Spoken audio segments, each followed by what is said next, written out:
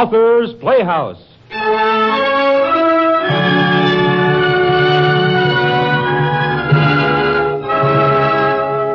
Indeed, Mr. Fane, you might have waited until I bade you enter. The fact is, hearing voices, I had less compunction in breaking in on you than I would otherwise have had. Is it not probable, sir, that I've chattered to myself while I'm calculating my figures? And laughed. And laughed. You're evading the point, Mrs. Jesmond. Is there anyone concealed in here? Well, was someone concealed there, or did pretty Mrs. Jesmond chatter and laugh to herself while she calculated her figures? The answer to these questions, and there is an answer, is not for us to tell. Instead, we go back in time to the graceful and charming England of George III. Imagine, if you will, a country inn located in the county of Cumberland in the last part of the 18th century. As Author's Playhouse presents the late Sir Arthur Wing Panero's strange tale of The Widow of Wasdale Head.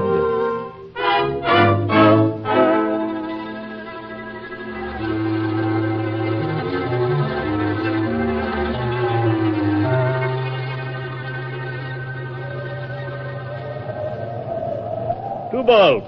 Here, more wine. Why, Sir John? Ned, my dear fellow, you don't drink. Come, drink up. Oh, I'm sorry, Jack. Welcome to Wasdale Head. Thank you, Ned. Your health.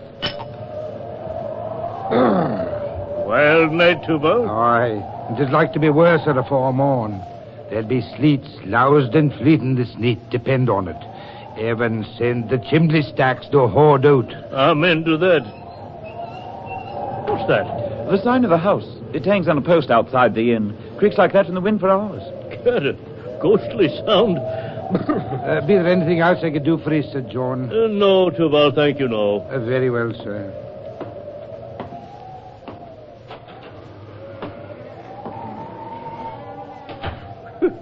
At last. Thought that he would never leave. And now, my dear Ned, let me inform you why I have intruded on you in this manner. It's no intrusion, Jack. To be candid, I've already guessed the object of your visit. Indeed? Well, then, that being the case... Oh, confound you, Jack. You don't suppose I attribute your sudden and unlooked-for appearance to mere inclination for gossip over a bottle? You, of all men, would never quit town at this time of year without an urgent reason. Since you phrase it that way... You were sent here by my family. They're vastly concerned at your absence. In the name of patience, why? Their letters plague me to death, Jack. Still, your visit here with Sir Roger Boltwood ended 2 months ago. True, it did. But I became smitten with the beauty of the district. It's a lovely locality, in spite of flood and tempest. I keep forgetting you were a poet. Oh, bosh, don't roast me for my follies. My dear boy, if our follies ceased with the scribbling of verses, we should be warranted in esteeming ourselves wise. So 'tis solely the beauty of the district that detains you, eh, Ned? Well, yes.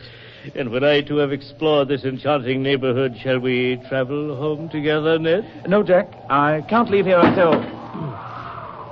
Secure the doors of the buttery, Tubal. 'Tis they that are banging. Aye, mistress. As I live, what a beautiful woman. I'm sorry I was not by to receive you today, Sir John. Late as it was, I was at my farm in Burnford, where I was tending some sick beasts. I hear you've rid from Ulverston today, which is a weary road. Oh, yes, this is my friend, Sir John Hunsford, Mrs. Jesmond. I know. I saw Sir John once when I was a child, driving his curricle in Hyde Park. He did make such a fine show. Oh, madam, I'm vastly honored. I'm sure your friend is happy to see you here, Sir John. Wasdale Head is but a stern and solitary spot at all times, and March our dreariest month. Suffer me to say, madam, that meeting you has increased my happiness in no inconsiderable degree. I fear Sir John does not know who or what I am. Please enlighten him, Mr. Fane. Mrs. Jesmond is mistress of this inn, Jack, and the widow of Mr. Henry Jesmond of Egremont. Oh, widow, ma'am? Oh, I'm sorry. 2 years a widow, and a humble taverner and farmer, and at your service. I've brought you both a bowl of punch. 'Tis of my own mixing, Sir John, and I beg your indulgence for the widow's offering. Ned, ma'am, I swear you shall join us. Ned, a third glass. Oh, mercy, Sir John. I insist on my knees. Why, Sir John. For you, ma'am. Oh, thank you. And you, Ned. Thank you. There. Come now, bumpers. Ah, that's not fair, Mrs. Jesmond. Bumpers. There now. Upon my soul, 'tis delicious. Permit me to compliment you on your skill, ma'am. Oh, the credit is none of mine, Sir John. 'Twas my dear Harry that taught me. Your late husband. A toast. I call a toast, then. Ned, Mrs. Jesmond, I give you... The king. Yes, certainly, ma'am. Certainly. His most gracious Majesty, King George. The king. God bless him. Another. Nay, spare me. Ned, to the Lady of Wasdale. The Lady of Wasdale. Oh, the widow thanks you, gentlemen, for your amiability, and with a full heart. And now, if you'll excuse me, I'll go to your bedchambers and see that your beds are properly prepared. Allow me to light you, ma'am. Oh, it is not necessary, Sir John. A lantern hangs in the corridor. As I live, an adorable creature. By Jove, Ned. Yes, Jack? You were right. Wasdale is the most beautiful district in the kingdom.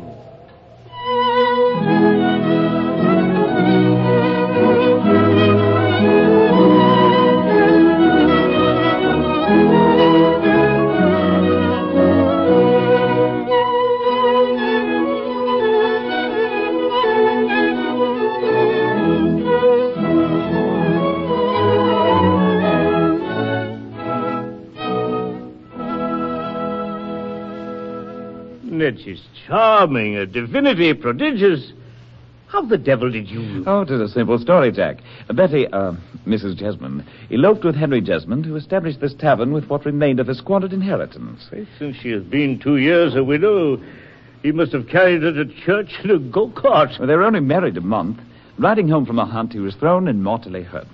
He breathed just long enough to shoot his poor mare, who'd broken her leg, and then he laid his head upon her warm ribs and stirred no more. Leaving this delicately bred young lady to brew punch and till the soil for her subsistence. And that's the wonder of it. Her aptitude is amazing. Not a farmer in Cumberland can match her knowledge of crops and cattle.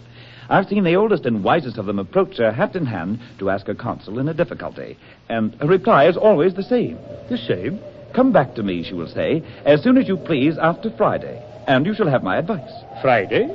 Yes, every Friday night she sits here in this room, when the household is abed and makes up her books. How the wind sings. It hath a voice in it positively. Her parlor, eh? Yes, every Friday night at the stroke of 10, I leave her here preparing for her work. And today... I've thought of that. Today's Friday. And 'tis close on 10 now. I, for one, am mightily relieved, Ned. Just as I suspected. Entangled in a petticoat. Have you declared yourself yet? No. Why, man, what ails you? There's a mystery in this house. A mystery, eh? Yes, and I lack the courage to unravel it. Explain, Ned. I leave Betty here alone every Friday night. But heaven forgive me for doubting her. I fear she doesn't remain alone. The devil, you say? Unless she's capable of talking to herself. Her vigil is no solitary one. Talking to herself? Who would have thought it of her? The jades, they're all of a pattern. Talking to herself? Boy, when do... During my second week here, I had retired when suddenly I remembered that I had left a letter in here on the desk. I came to fetch it and was standing by the door, wavering whether I should rap. Yes. Then I heard the low muttering of a voice, or voices. I could swear a man was talking. Every Friday night, Ned? Yes, and sometimes I've heard a soft wailful note, as if from an instrument. A signal. That the thought just came to me. Look, an instrument such as this would produce the sound I heard. Here, this. A hunting horn. But it's dull for want of use. 'Tis you that are dull. Look if it's bright at the mouth. Yes. The metal here shines like a guinea. I'll lay 5 to 4. That is not the only mouth pressed by those lips of hers. 'Tis plain, Ned, that the widow's weekly vigil is but a ruse for entertaining her amourette at her ease, the troll. But, Jack, Away with your scruples. We leave the pretty witch to her pretense. Then you shall return and walk boldly in. By what right, Jack? You imagine she isn't aware that you are honestly in love with her? There's reason sufficient for you. I leave my pistols here under my cloak, should you chance to need them. Oh, Jack, it's impossible that she should be frail. She has the look and bearing of an angel. Her eyes, Jack, her eyes... They are brilliant. They resemble the blue of a summer morning ere the mist is dispelled. Her voice... Musical, I admit. Her voice is the quality of the harp in it when its strings are half muffled. Mark me, Jack, if I find her no better than she should be, I'll never trust woman again. Oh, Ned. Never, never. Ned, I protest. You recall Mr. Garrick to me as the blackamoor in Shakespeare's play. Jack, I mean what I say. When that great little man, Mr. Garrick, quits the stage, you shall fill his place, my dear Ned. I vow you shall.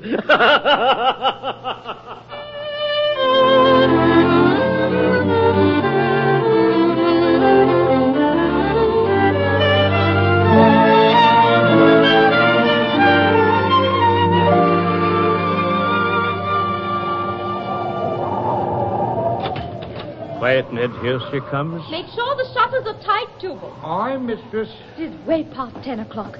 You've told Sir John, Mr. Fane? He has indeed. And to say the truth, I shall not be sorry to find myself in a soft bed and between a pair of sweet-smelling sheets at an earlier hour than is customable with me. Oh, you must dream you're in London, Sir John, card-playing with some choice cronies. Nay, ma'am, my dream shall be of a far more interesting sort, I promise you. Good night, Sir John. Good night, Mr. Fane. Good night. Come along, Ned. Good night, ma'am. Be there aught else I can do for ye? No, thank you, Tubal. Are the maids in their beds? Aye, and dead asleep, I reckon. The hussies. Good night, mistress. Good night, Tubal.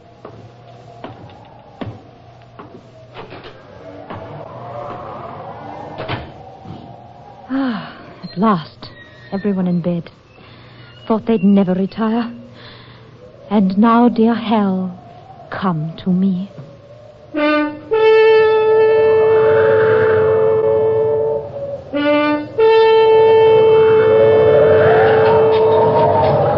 There go the slates of the old lean-to in the stable yard.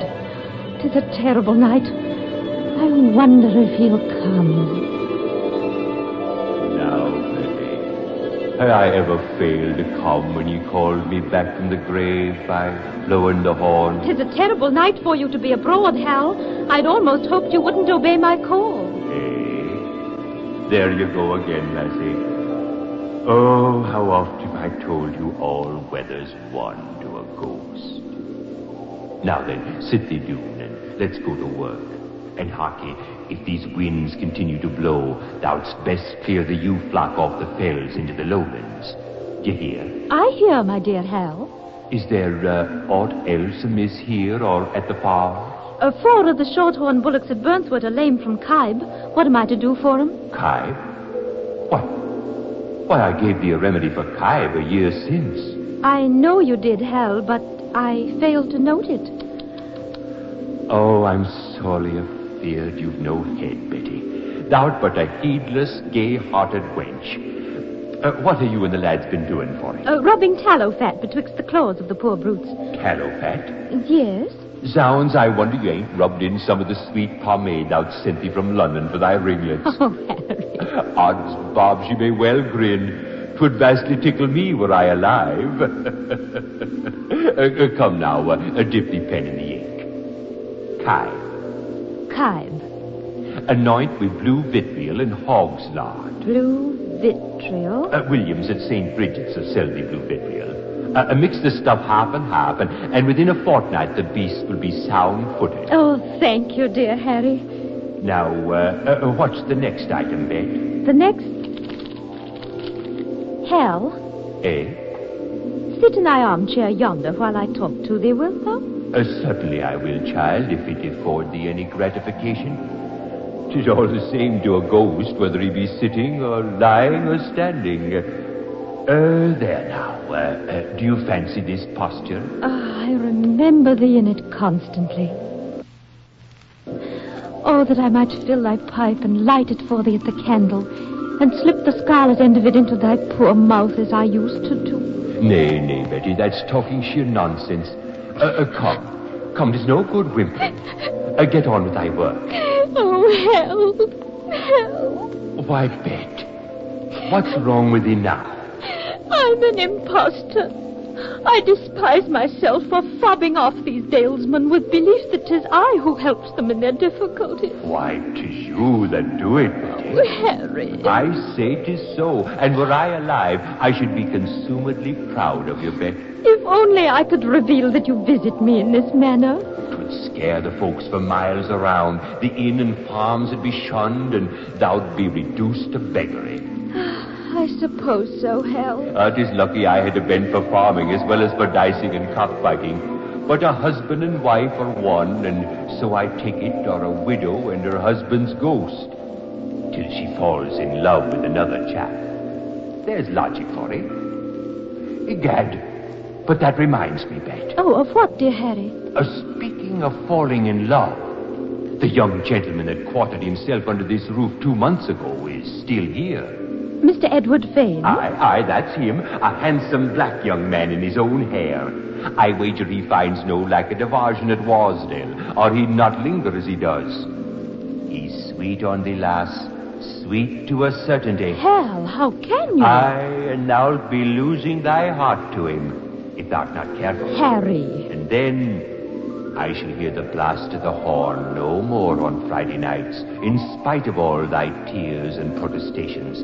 And thou'lt cast me aside and out of thy thoughts like a worn paduasoy. Hal, as if I could ever be inconstant to thee, my first and last love. Shame on you, poor grisly thing that thou art, for thinking it of me. Dang it, there you go again, Betty. Grizzly. Oh, but just the same, when last I spied you both, he had a paper in his hand, and he seemed to be reading or reciting to me. Ah, yes. He had the taste for writing poetry, and was reading one of his own compositions. That is the real reason he lingers at Wasdale, Harry. He declares the grandeur of the district elevates his mind. What's his poetry like, lass? I warrant 'tis all love and dove and that sort of muck. Oh, nay, it is somewhat better than muck. Eh? The piece he was reading, how was that style? To Aminta, a lady dwelling in the country. Ah, a lady dwelling in the country. 'Tis thee, of course. Hell, there are hundreds of ladies that dwell in the country. And he'd bear thee off to London, would he, to the haunts of men? Why, Harry! I've a question to ask thee concerning the crooked field below Buckbarrow. Harry! Oh, Hal, who could that be?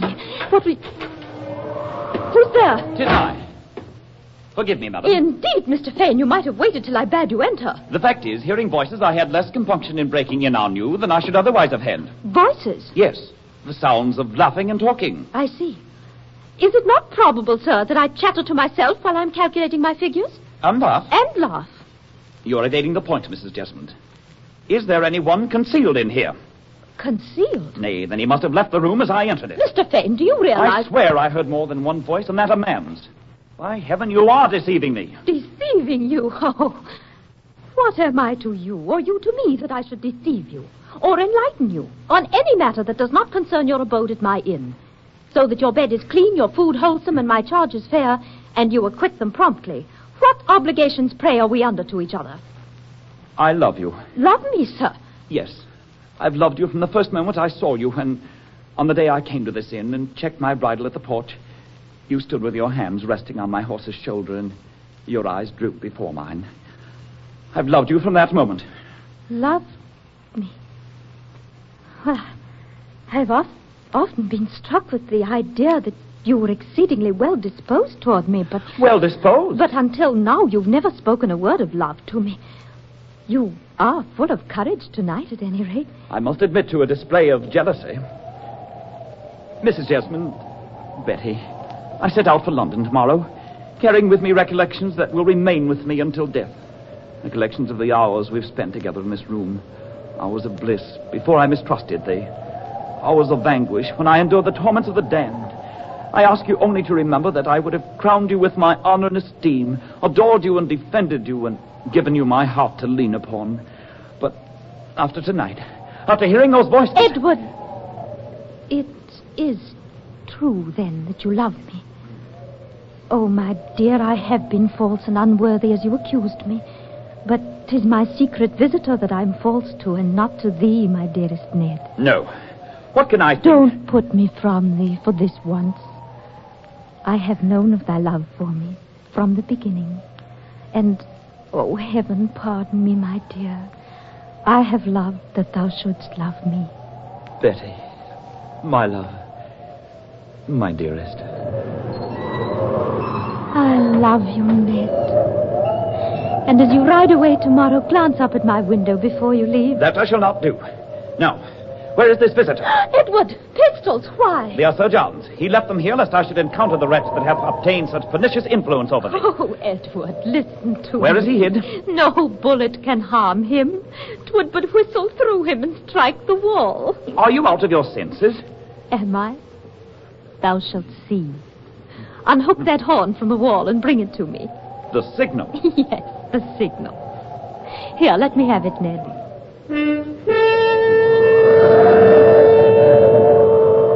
Watch closely, Ned. Merciful powers. Drop the pistols. They will do no good. A ghost. A ghost. Yes, Ned. 'Tis my husband's spirit. My grief called it to me in the young days of my bereavement, and it has visited me every week since, and guided me in the conduct of my land and property. And 'tis my resolve to remain constant to this shadow, as though 'twere flesh and blood and bone. You, my dear Ned, have been pleased to take an interest in me, not without excessive jealousy. And you will be glad when you quit Wasdale Head tomorrow, to reflect that the poor widow that hath done her best for your comfort and entertainment is not entirely alone. Good night, Mr. Fane. Betty, Mrs. Jesmond, Good night. Good night.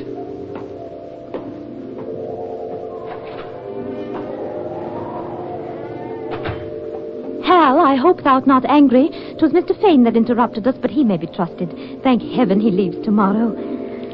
Now, let me see. What was it I was about to ask thee? Yes, the crooked field by Why, how dim you are, Harry. Dim? Egad, but I should think so. Thou knowest that I owe this ghostly existence of mine only to thy love for me. I marvel after witnessing what hath passed betwixt you and Mr. Fane, that thou canst discern me at all, Betty. Witnessing? Aye. Did he imagine I was out of eye and earshot? But you disappeared when he burst in. I faded out, Betty, but I've been with thee the whole while. Oh, Hal. Nay, lass, no tears. I should be making the fuss, and but George, I would too, but that thou hast diminished me to such a degree that I am scarce capable of it.